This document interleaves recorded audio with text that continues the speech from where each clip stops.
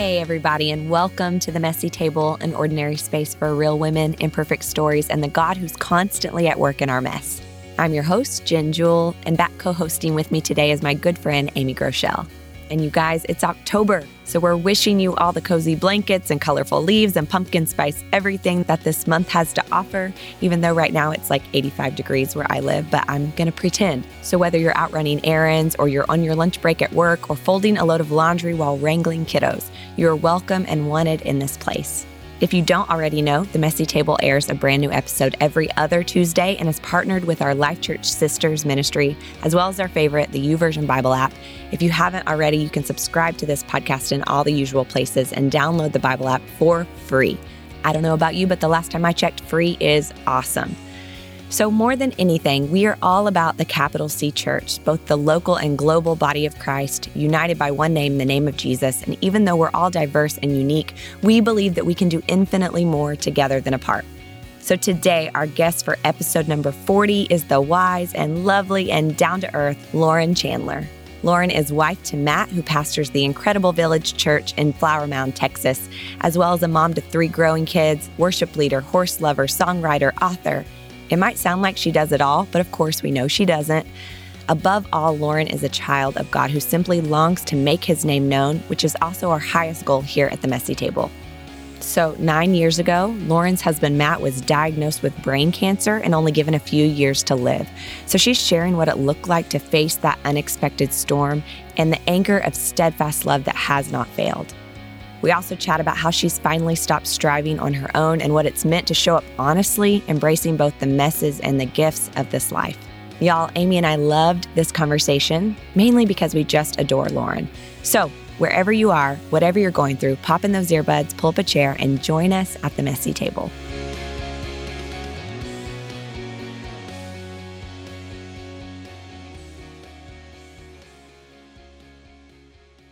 Well, hi, Lauren. Welcome to the Messy Table. Hey, Jen and Amy. Thanks for having me. Thank you for being here. We're just so honored and honestly thankful for you and Matt, for the Village Church, and just for all the ways God's using you guys to spread the gospel, not only in Texas, but around the world. And we know, we were talking about this earlier, that it's a big world out there, and we truly are on the same team. And we're just, man, we're grateful. Absolutely. And we're so grateful for Life Church and the Messy Table podcast. And just to, like you said, know that we are all in this together, and such a great opportunity and an honor for me to get to link arms with you guys, even if it's just for a podcast, but just to know, hey, we're in this together. I love it. Mm-hmm. That's right. Yeah. Lauren, thank you. Thank you. It's so good to have you. And you're right. Like, this is a moment for us to connect and to visit about your world and the ministry that God's given you. And so I just admire your family and everything that you and Matt and your children even do, that you really are an example to so many believers in your love, your faith, the way that you live your life. Mm-hmm. And it's blessed our family personally. It blesses the body of Christ. It blesses Life Church. We all benefit. We benefit from each other, but we're just personally wanting to say we honor you guys, and we benefit from all that you do. And so thank you. And thank you for your time investing in this today. Yeah. Thank you, Amy. And just want to take a minute to say that I could echo all those words straight back to you. So grateful for you and Craig and your family, and just getting to watch you even from afar, even though we're only a state away, has blessed our family, and Craig's ministry has blessed Matt. And so thank you. Thanks for having me. Mm-hmm. Absolutely. All right, Lauren. Well, first things first, we just want to know all about you. So give us a little peek into your world, your family, your life, and what you're all about. Yeah. So I've been married to Matt Chandler, who is the lead pastor of the Village Church in Flower Mound, Texas. And we've been married for 19 years. I was a young bride, so I'm only 38. Sweet. But it's been amazing. We have 3 kids. Audrey is 15. Reed is about to be 13. So I'm about to have 2 teenagers in the house. Pray for me. It's a lot of fun though. I'm loving the teenage years. They're like the best and the worst. I love it. And then we have Nora. Nora is our little dessert. She's 9. She's a lot of joy. She's in 4th grade and into all kinds of things. And so that's our family.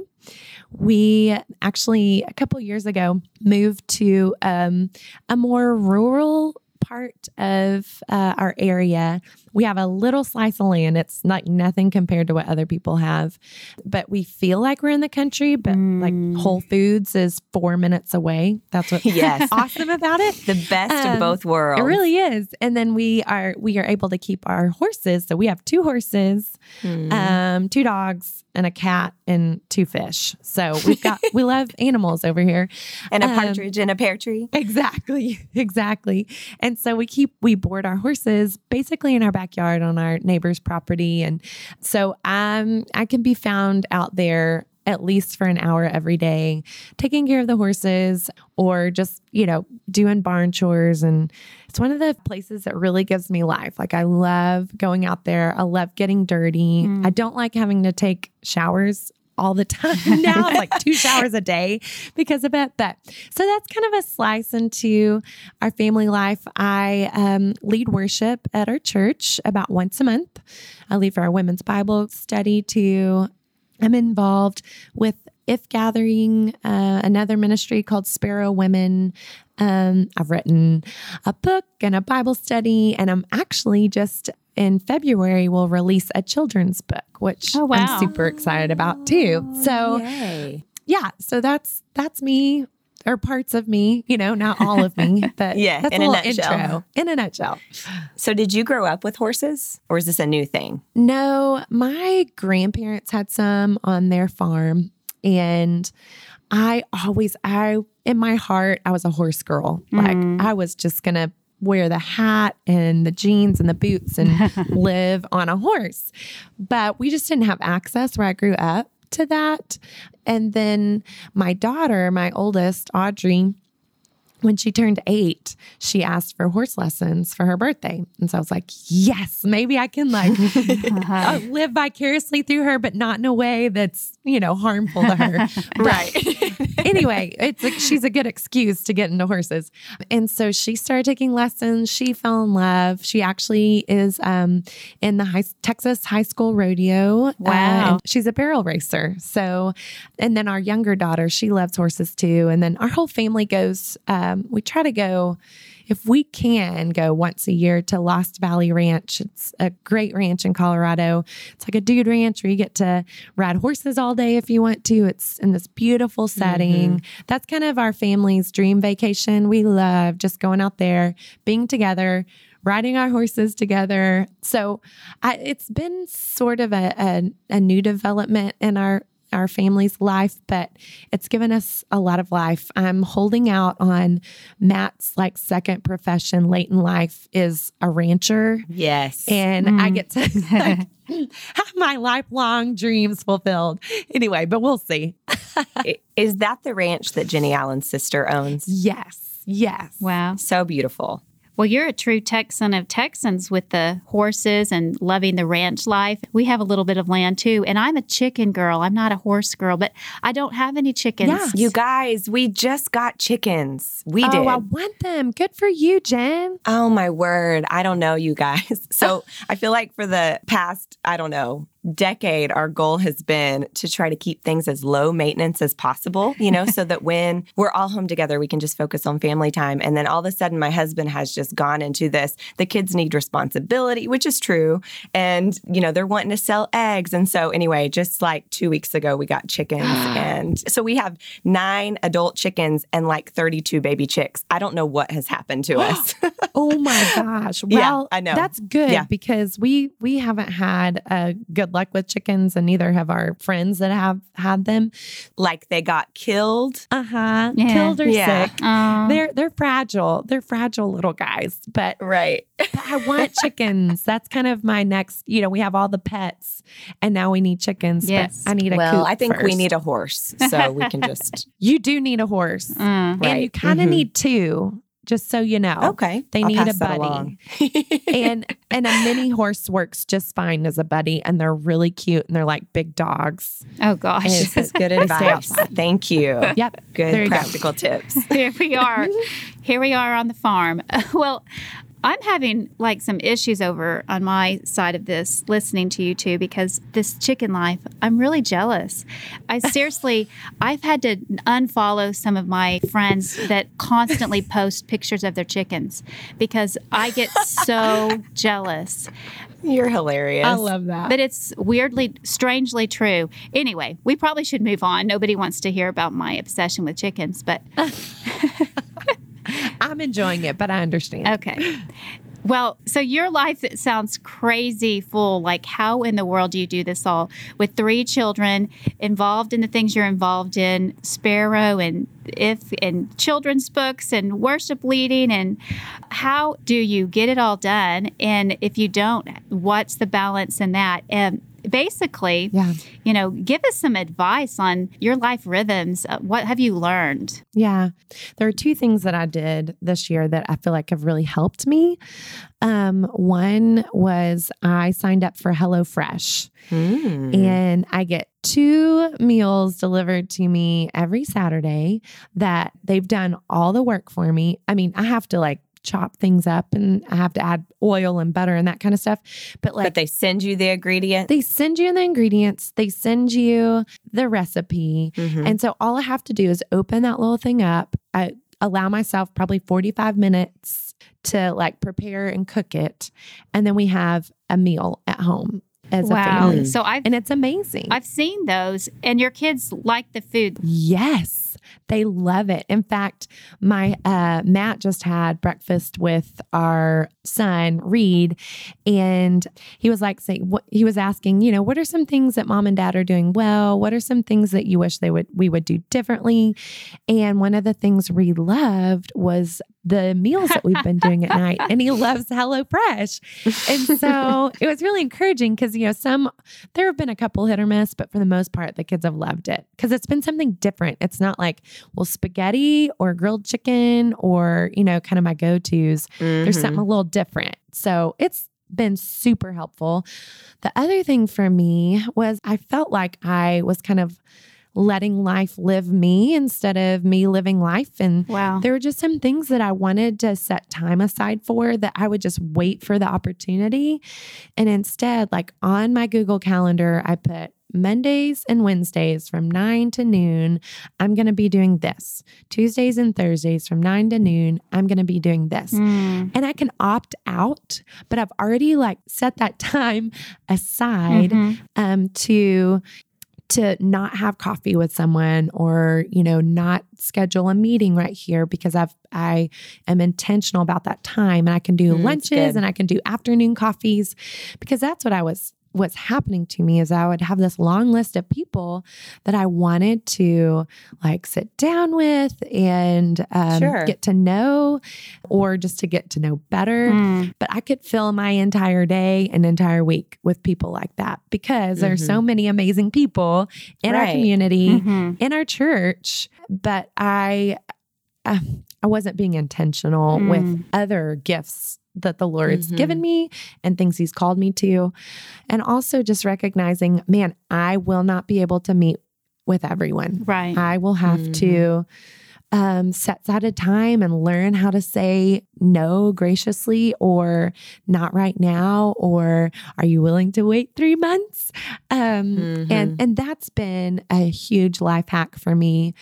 It's been hard to implement, but I'm so grateful I did because I tend to be a people pleaser and I don't want to disappoint anyone. Yeah, I'm taking notes because I have the same problem with wanting to just, like you said, kind of be there for everyone if I can. Yes. I'm sitting here taking notes too. I'm like, this is so good. Thank you for the counseling session because we don't have to pay a therapist, Amy. It's great. Did you catch that line, Jen? Gosh. Did you catch it? She said, letting life live me. And the 9 to 12, that's brilliant. This is so helpful. I hope everybody, if you missed it, rewind and listen to what she said again. Thank you. And it's been so helpful for me. And it took me a long time to get there and to see it and to recognize, hey, these blocks of time are accomplishing something, even if it doesn't look like it from the outside. So just trust. And honestly, it's real humbling. It's like trusting the Lord that he will get everything done for me. Yeah. You know, that he will meet the needs of people that I cannot. Right.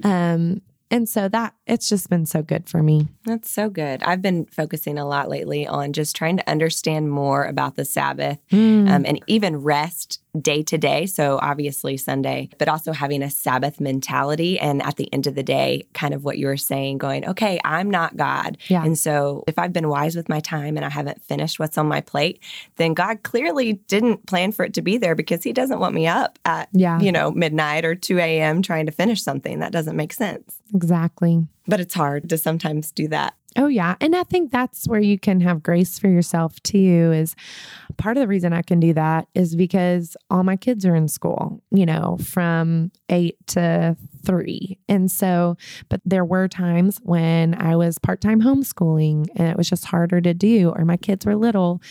And so I think having grace on yourself too in those times, that there'll be a day sooner than you think, that you'll be able to do that. Yeah, absolutely. For sure. You have to know your season. Yes. Definitely. So I'm curious, what marriage or parenting advice might you give your younger self as a new wife and mom?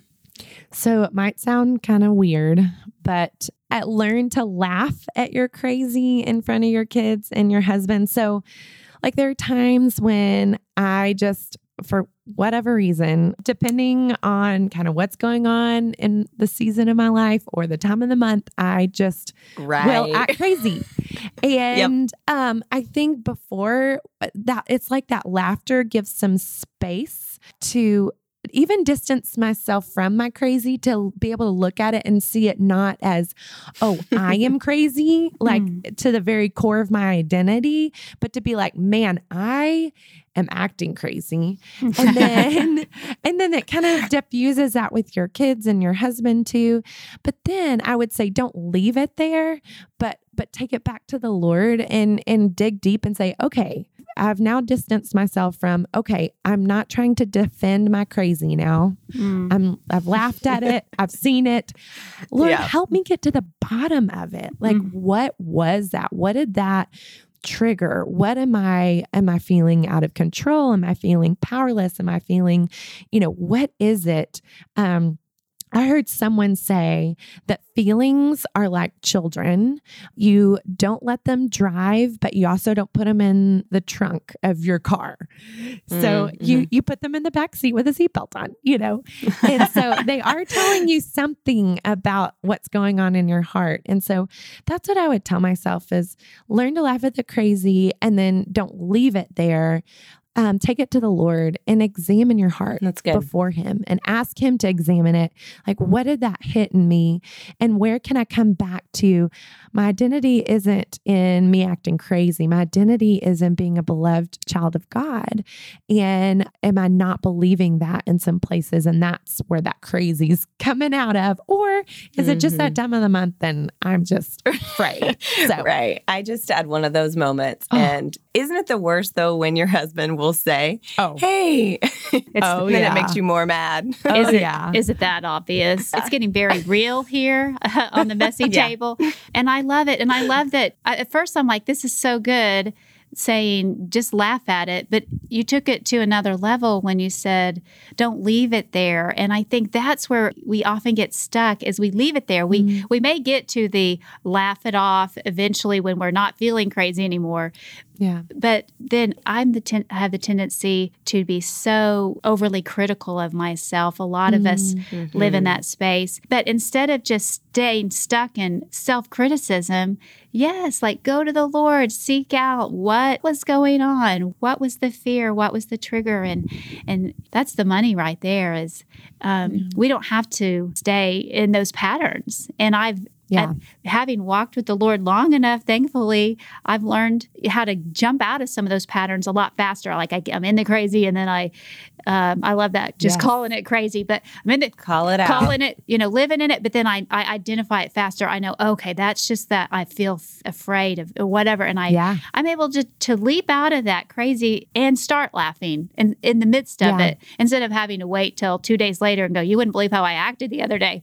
So I love that you shared this. That's going to hit every woman between the eyes in such a powerful way. So good stuff. I love that. Yeah, thanks. So a key verse for this podcast was founded on Revelation 12:11, which talks about how our enemy is conquered and we can be victorious by the blood of Jesus, most importantly, and by the words of our testimonies. So there's tremendous power in speaking out loud what God has done for us, how he's faithfully met us in those trenches, even in the most grueling of circumstances.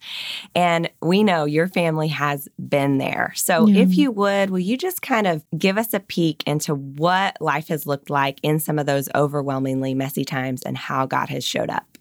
Yeah. So Thanksgiving 2009, my husband had a grand mal seizure that revealed a malignant tumor in his right frontal lobe.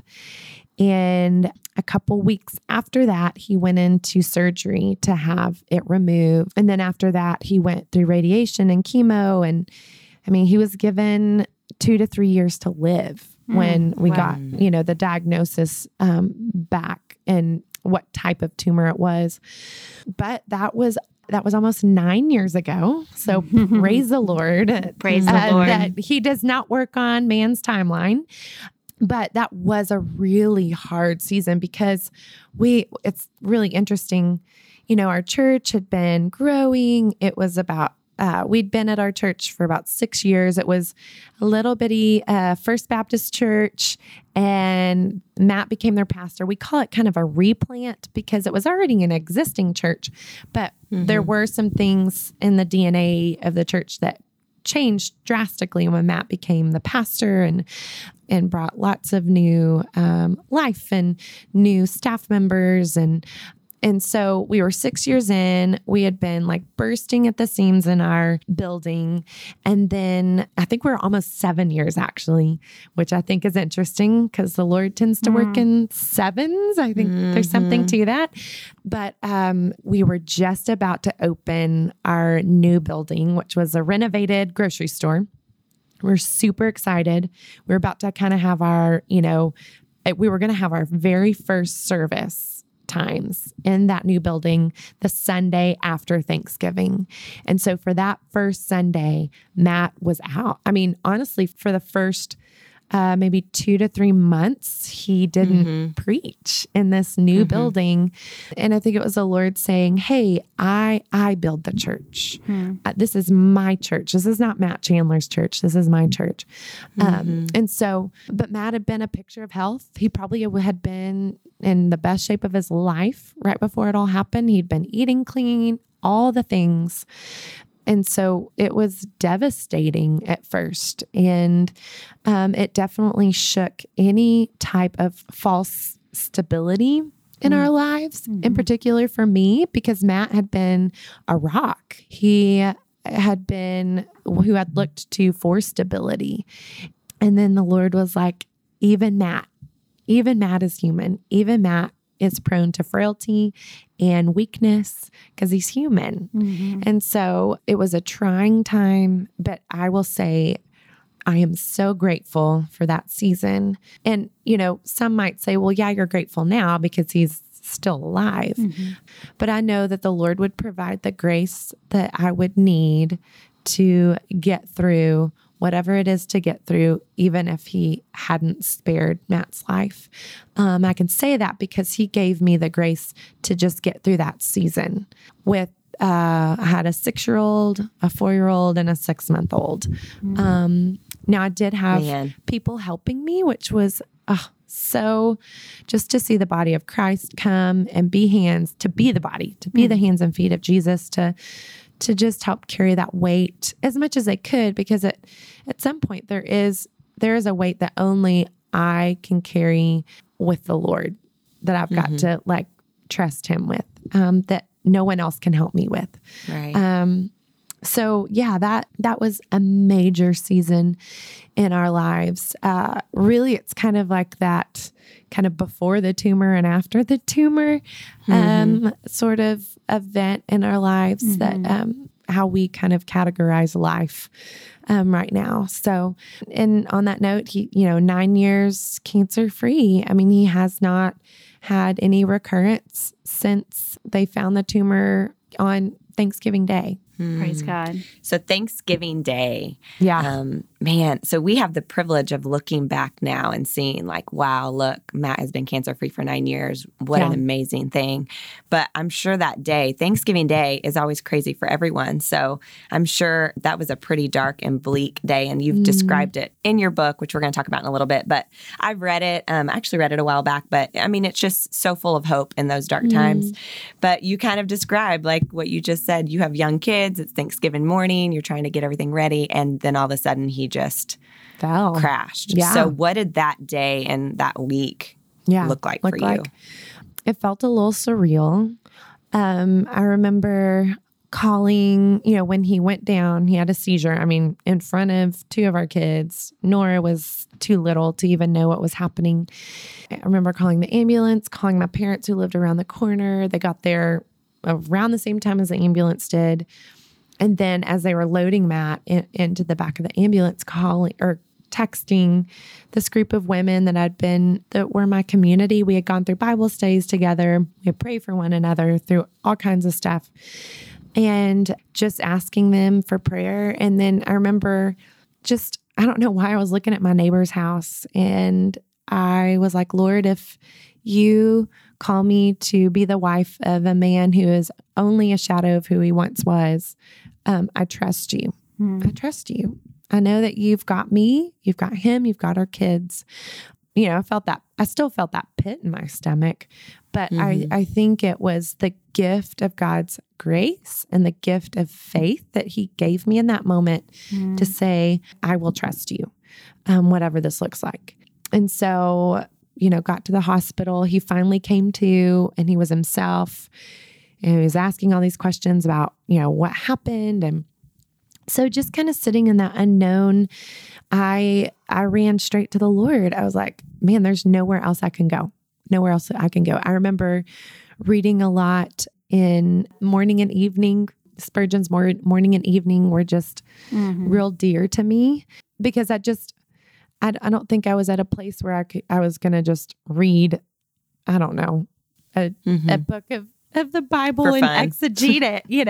I think I was like, I need someone who has done that, who has done the hard work, but that can kind of parcel out some things for me just to hang on to.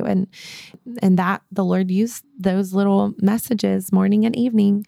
And so just feeling my family around me, our church family, they prayed for us. They brought us meals. They blessed our kids. So I remember it being heavy and dark, but here's what's cool. So the day after Thanksgiving, it was freezing cold, but my parents came over and put our Christmas lights up for us. And I thought, what a picture of God's grace. It's still a dark and cold night.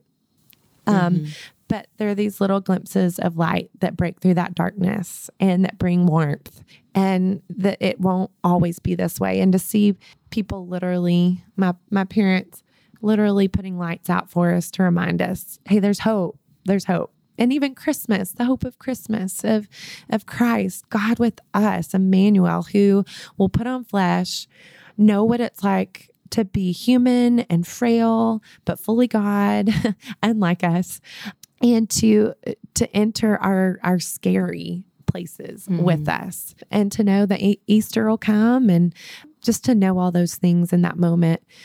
So it wasn't perfect. I wasn't riding on a cloud, but I definitely felt held during that time. Wow. This is so powerful that you were able to step into this immediately as it's happening on Thanksgiving with trust. And you said the Lord gave you the grace and the faith, and to place that trust in Him. And I would think that's sort of a theme of the whole story, just the faithfulness of God. But you said it wasn't perfect. And of course, we know that there's moments of the dark and the scary, that the darkness seems to try to overtake any glimpses of the hope and the light. What maybe were some of those wrestling questions and issues that you had that made it imperfect, that you can encourage somebody that's listening of how you overcame those struggles that you wrestled with? So I have three distinct memories. They all were at the hospital when Matt was recovering from surgery. One, I remember going down to like the cafeteria by myself to get food, and it was all decorated for Christmas, and I was playing all the Christmas music. It sounded so much more sad because here Christmas was the happiest time of the year, the most wonderful time of the year, And here I'm like, it doesn't feel wonderful right now. And if anything, that just feels like salt in the wound. And to have all this cheer going on around me when I felt like the whole world should be mourning with me instead. And that is the reality of life on this side is, there's rejoicing and there's weeping happening at the same time. And I just remember thinking, it's not fair. It's not fair. I would rather just be blissfully unaware of the hard things that are going on and that my husband could be dying of a tumor, So that was one memory I have. Another memory was right after the surgeon told me and another, one of our other lead pastors, who's kind of a father figure to us, what Matt's diagnosis and prognosis were. I remember walking out, and they really didn't want us to share too much about the diagnosis and prognosis because they wanted Matt to focus on being well. And so I decided I was just going to keep it to myself. I wasn't even going to tell my parents. I wasn't going to tell his parents because I wanted him to know before everyone else. I wanted Matt to know, and they didn't want him to know for like a week. And so wow. I remember walking out, not able to tell anyone, not wanting to tell anyone, but also not able to tell anyone, and seeing everybody kind of broken off into couples. So it was like my parents, his parents, our dear friends, and thinking, they get to have their husbands with them. They get to enjoy their husbands for longer than it seems I will get to. And that felt unfair. And I wanted to go back to being blissfully ignorant. That's what I wanted to do. And then the last one, it was so interesting. There's a little hotel inside the hospital where I was staying, and it smelled like our college library. And so it brought back all these memories. And, Matt and I went to college together, and I remember being in the library, and it reminded me of our college years and just that blissful ignorance of what would come, that I was like, oh, I wish I could go back and not know what was coming for me in this. And so those were three moments I remember just, Lord, I would rather not know this hardship.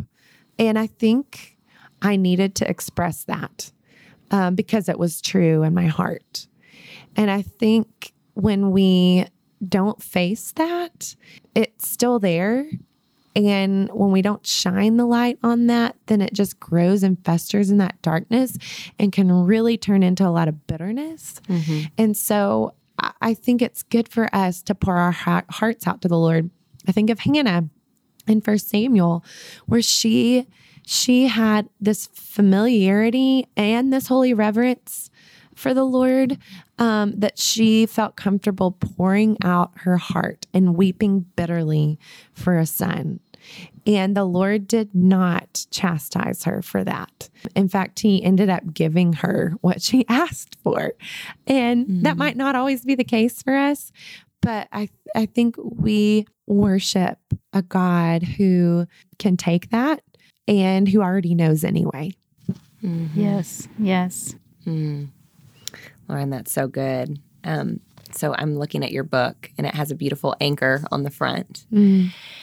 And that's kind of been an ongoing theme for you. And there's a part in your book that talks about dropping anchor, and it's kind of hinged to the verse in Hebrews 6:19-20. It says, "For we have this as a sure and steadfast anchor of the soul, a hope that enters into the inner place behind the curtain where Jesus has gone as a forerunner on our behalf." And then I just want to read a little section of something that you wrote. Yeah. You said, "What we choose to use as our anchor determines how well we will weather the seasons of life." Imagine hoisting a rope tied to a brick over the side of an ocean liner saying, "That'll hold." Anyone in her right mind would signal the Coast Guard and be on the next boat back to shore. The brick will sink and have the appearance of stability, but the first steady current would sweep it away. I've had my share of faux anchors, things like people, things, talents, abilities, statuses, even good deeds that felt like they would hold without exception. But without exception, each failed me. God has graciously used seasons in the desert, in chains and folly, and in the storm to expose the weakness of my anchor imposters.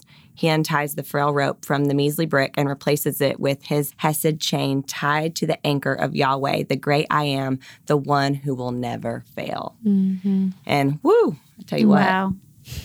that'll preach. He's so good. So tell us a little bit more about how this anchor and steadfast love kind of inspired you to, just kind of inspired you in the moment, and then also inspired you to write the book, Steadfast Love. So it was funny. I had a friend text me. She's like, "Have you ever read Psalm 107? This was years ago, years before, Matt's brain tumor. And I read it. And I was like, I know I've read this before, but it just came to life for me. And I could see myself in Psalm 107, which it's a psalm about the steadfast love of the Lord towards his people. And there are kind of four groups of people, or you could say four, distresses that his people go through. And one is wandering the desert, and the other, or the wilderness. The other is being in chains. Another is suffering from their own folly. And then the last is the distress of a storm that kind of comes out of nowhere, but is just part of living on the side of heaven. And I could see myself in each of those seasons where I'd known what it was like to be weary and to be thirsty and to not be able to figure out where to get my thirst quenched, and looking in all the wrong places to quench my thirst. And I've known what it's like to have chains, to be enslaved to things, people, perfectionism, all kinds of stuff, and how that utterly paralyzed me and imprisoned me. And then I'd known what it was like to suffer from making foolish choices and for trusting my own wisdom and not the wisdom of the Lord. And then the storm, of course, before I'd written the book, I had gone through my own set of storms, even before Matt's tumor, with some miscarriages and some other, relationships. And so I saw myself in all those places, and also saw the Lord with me in the midst of those distresses, and with me by delivering me through them and from them. And so, when I was approached to write a book, because I wanted to write a book, but I didn't know where to start. Most people were like, well, start with like what you've gone through with Matt. And I get it, because that's how people will have a rapport with me. But I'm like, my life and my walk with the Lord didn't begin at that point. Right. There were all these seasons I'd gone through, those four distresses I'd already gone through, that were what prepared me for this storm. And so I wanted to write about that. I wanted to be honest that the distresses that the Lord used to shape me weren't as big from the outside as a brain tumor in my husband. But they were insidious. They were people pleasing and good girl and comparison and anchoring my hope in things that would not hold. So that's why I wanted to write the book, not just to tell my side of the story with Matt, but to talk about this is the word of my testimony, and I am, I'm covered by the blood of Jesus, by the blood of the Lamb. That's the only way I'm able to make it through this. And I think it's important to note, too, that your foundation, like you're talking about, it's not like it started on that day. Yeah. Your foundation was already, had already been laid, and it had already been tested, and it had already weathered storms, and it had already weathered the wilderness and all the different things that you're mentioning. Yeah. And I think that's really important to note, because often we look at someone's life and we see this one amazing thing or this one really just ridiculously hard thing, and we just think, man, they've got it figured out. And the truth is, it's daily bread, day by day, of God being able to satisfy your hunger and quench your thirst, and Him pursuing us even whenever we're running away. Yeah. Yeah.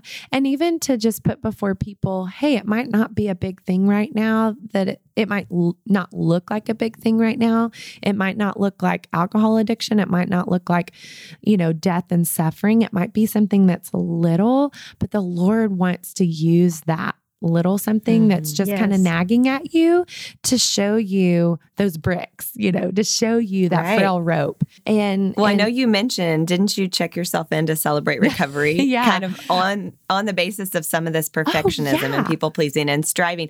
I love that because I think so often we focus on, oh man, this person was a drug dealer and then they became a saint. And that's just not the typical story. No, it's not. It's an awesome story, and God is in that. He's in so many things, but it's not everyone's story. It's not. And Celebrate Recovery was so good for me. It was so good. This good girl, because I grew up a good girl, to say, I cannot, I'm failing. And the outside might look good, but the inside is a mess. And to be able to sit in front of a small group of women, being their pastor's wife too. So these are people at the village, and having to confess some things that were not pretty and they were not all put together.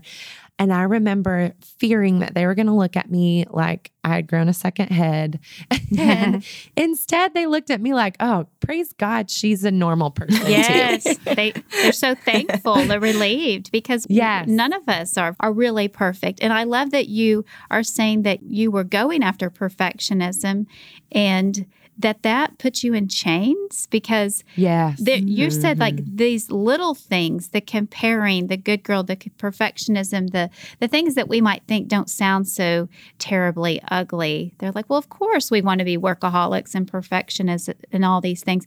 No, they put us in bondage when you're looking for that to be your security and your anchor. And so I hear you were on a quest for freedom, and freedom is only in Jesus. And that's right. And I too, Jen, I love that she sat with her friends at church and just, obviously she walked into that and did it afraid, but she was pursuing, just total freedom, because in Christ we are called to freedom. So in this journey of writing the book, I'm curious, did you find more freedom as you were able to put it into words? Yeah. I mean, it was really cool to look back and see how God had remained so faithful to me, despite me. And it was just like a testimony to His goodness and His faithfulness, and to see, Lord, you have delivered me. You have given me more and more freedom. And even the process of writing the book was another squeezing some stuff out of me, of who am I writing this book for? Am I writing it so it's on a bestsellers list? Am I writing it so that I get glowing reviews on Amazon? Why am I writing this? And I was like, Lord, I'm writing this because you've told me to, and I want to boast in who you are and what you've done. And I want other people to find freedom. And I want other people to not feel alone in this, but that I've been there, other people have been there, and there's freedom in Jesus for them. And so it was good. It was sanctifying, but also a great practice in gratitude too, because I could see all the places the Lord had been faithful. So I think that's such a great question that can translate to all of our lives. So why am I parenting? Why am I creating? Why am I ministering? What's the motive behind it? And I love that you brought up kind of having to fall on your face and confess, God, I'm pursuing perfectionism. Because even just this week, I did the same thing and just cried out to God and said, God, I truly want to be a perfect parent, and I'm not. Yes. And but I want to get it right. It's one of those things in our lives that, I want to teach my children about Jesus's love. I want them to grow into strong, healthy, respectful adults eventually, Yeah. And so many days are hard. So then I feel the mom guilt, right? Of, I should have done this better, or I should have, how that goes. And so even just this week, I had to fall on my knees and say, God, I'm sorry that I'm trying to be God in this situation instead of just allowing you to be God and pointing this to you and humbling myself and saying, okay, none of us have it together. Yeah. Only God does. And we have to fall on him. Yeah, that's so interesting. This month we are having a special kind of night of worship every Sunday night, asking the Lord for clarity and just to come together as a body and worship him and pray for healing, pray for breakthrough, pray for the Lord to show us kind of what's next for our church. And on this past Sunday night, I led God, I Look to You. And it's so interesting how that song can take on different meanings with different seasons of life. So, having 2 teenagers in my home, I'm like, God, I look to you. I won't be overwhelmed.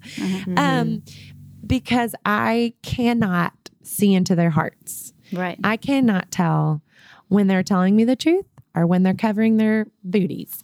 I cannot see their hearts. I don't know what's really going on in their hearts, but God, you do. And I'm going to look to you and I'm going to wait on you. And I'm not going to try to micromanage my kids out of fear. Right. I'm going to parent them well. Yes, I'm going to point to the gospel over and over again. Right. But at the end of the day, I don't have that much control. And so just, taking that moment Sunday night to sing that song, thinking of I cannot do this without you, God. Even in my parenting, I cannot do it without you. I need you. You see my kids' hearts. You see what's going on the inside. I trust you with them. Yep. Yes. That's good. I think that looking to him, that is what I see and what I'm hearing from your life story, from the things that you've shared. You have kept your eyes on the author and perfecter of your faith. And not to say that you've done it perfectly. And we know that and I love that you're so humble and honest to say, in spite of me, it's always in spite of us, the Lord's faithfulness, that he's always going before us. And so you lead worship.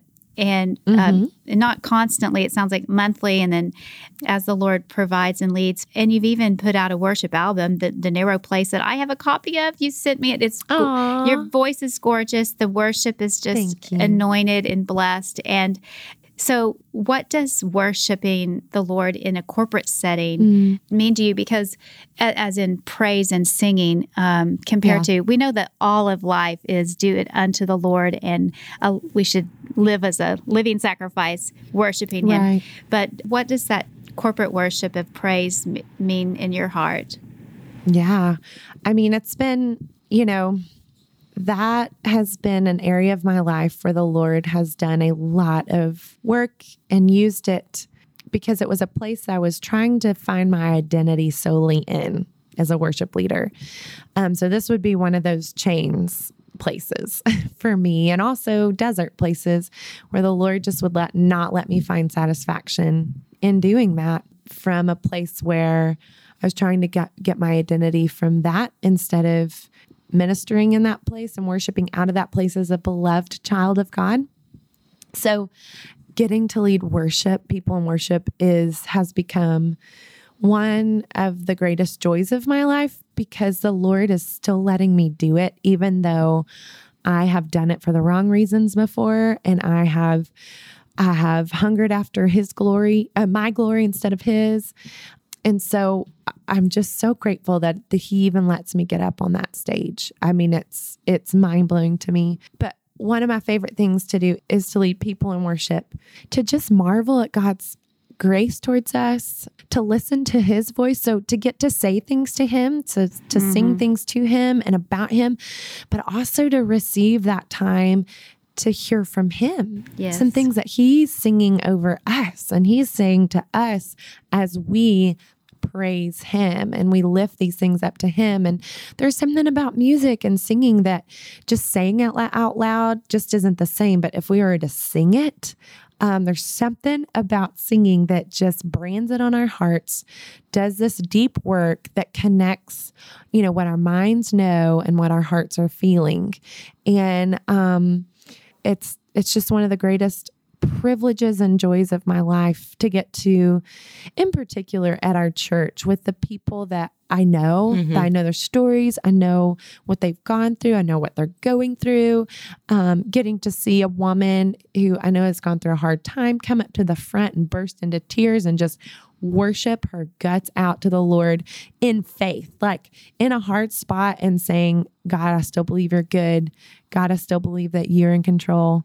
I believe, help my unbelief. It's so good. And then when I do get to do it in other spaces, it's always such a privilege and a joy. And one of the places I get to do it that is probably one of my favorites is I love leading it if gathering, because I get to lead with my friend Christy Knuckles, who's been just my hero and a mentor, and I love her. So getting to do that with her and alongside her is such a privilege. But also Sparrow Women, they have a conference in the spring, and we really focus on being peacemakers and reconcilers, in particular when it comes to race and ethnicity. And so I get to worship alongside my sisters that their skin color is different than mine, and even just their culture's different. And we all come together and we sing these songs that are kind of like just a tapestry of all these styles and cultures. And it is one of the most fun places to worship, because there's something unifying about it too, about singing songs together. I've even heard that when you sing together in a group, your heartbeats start aligning, which that's amazing. This is it's a scientific thing. Oh, wow. And I do think there's something unifying about singing praise and worship to God.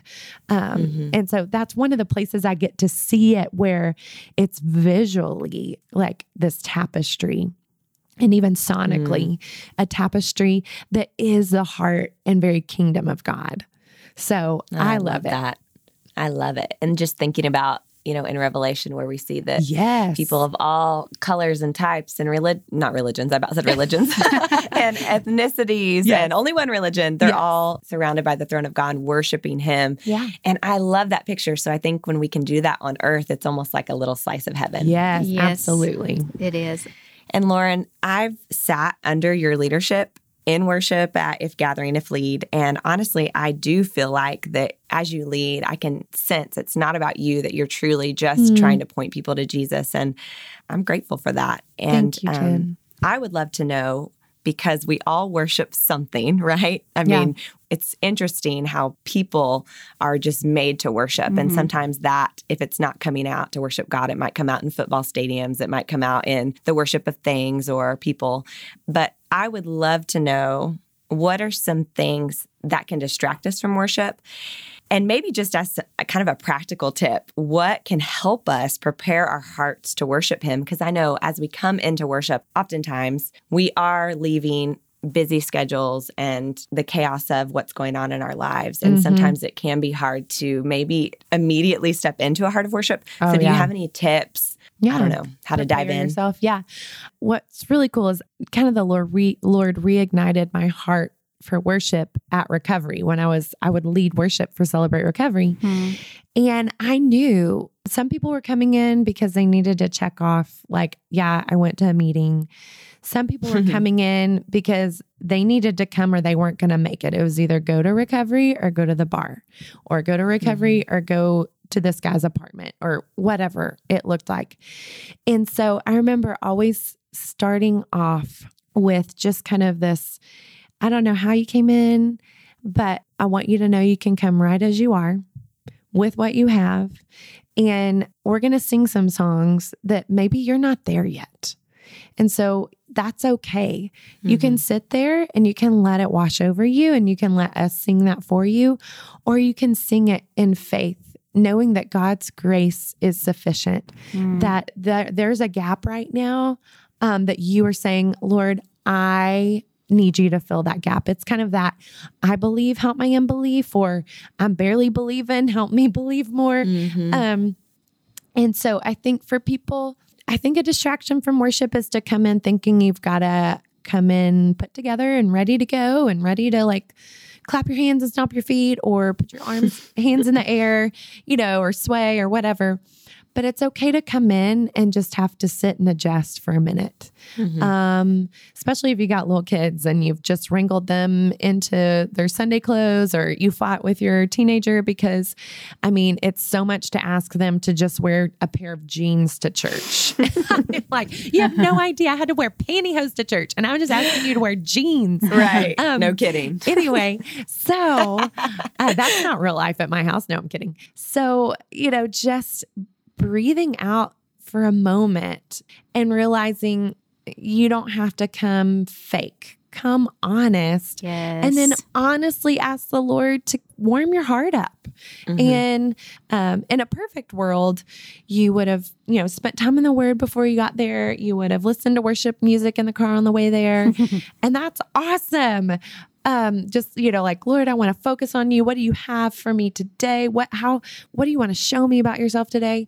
But the reality is that's not how we always end up coming to the corporate gathering.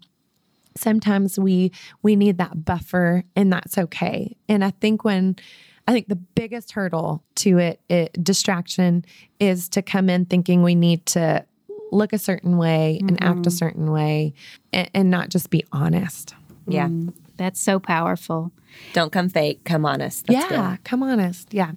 That's so important. As you get so many people, as they come in as families, oftentimes they've rushed to get there and they may have had a little argument and just tension or strife going on in the car. And it's like, oh, I can't come in and worship.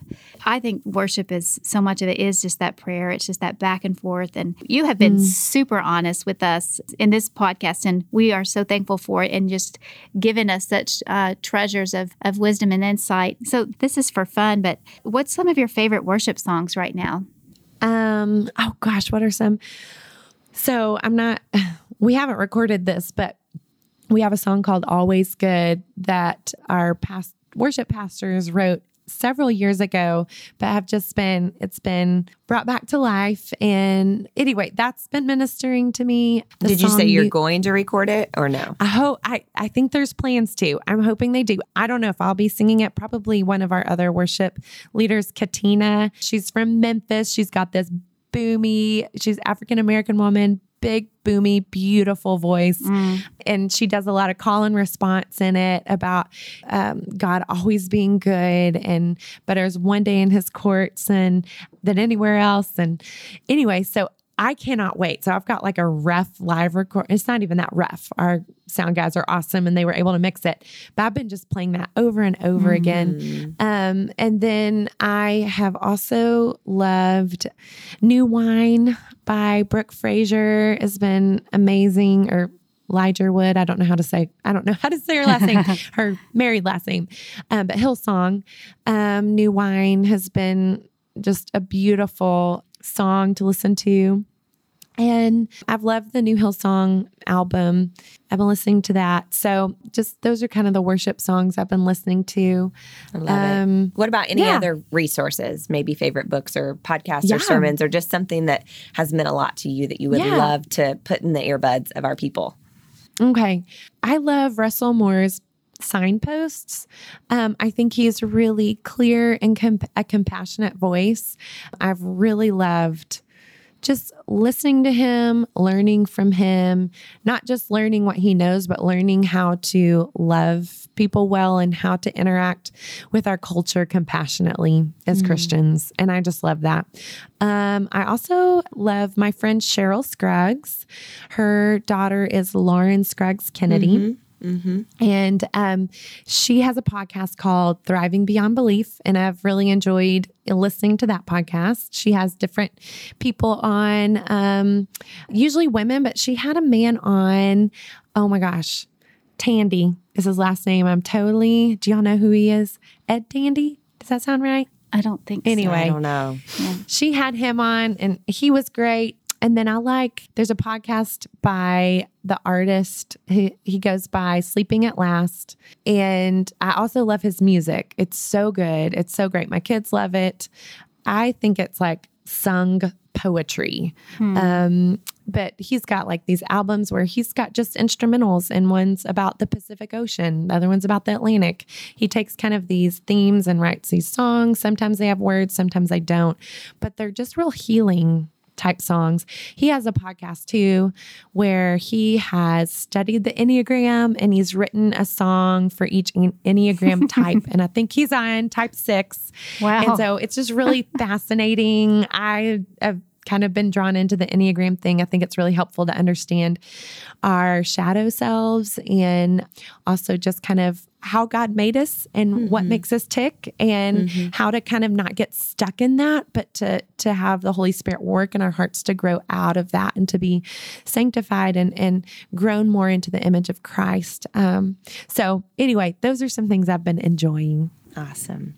Well, I think we're out of time. So Yes. we would love to hear, even though I would love to keep going, but what is one final word of encouragement that you could leave for us? Something that you're just kind of dying for us to all know.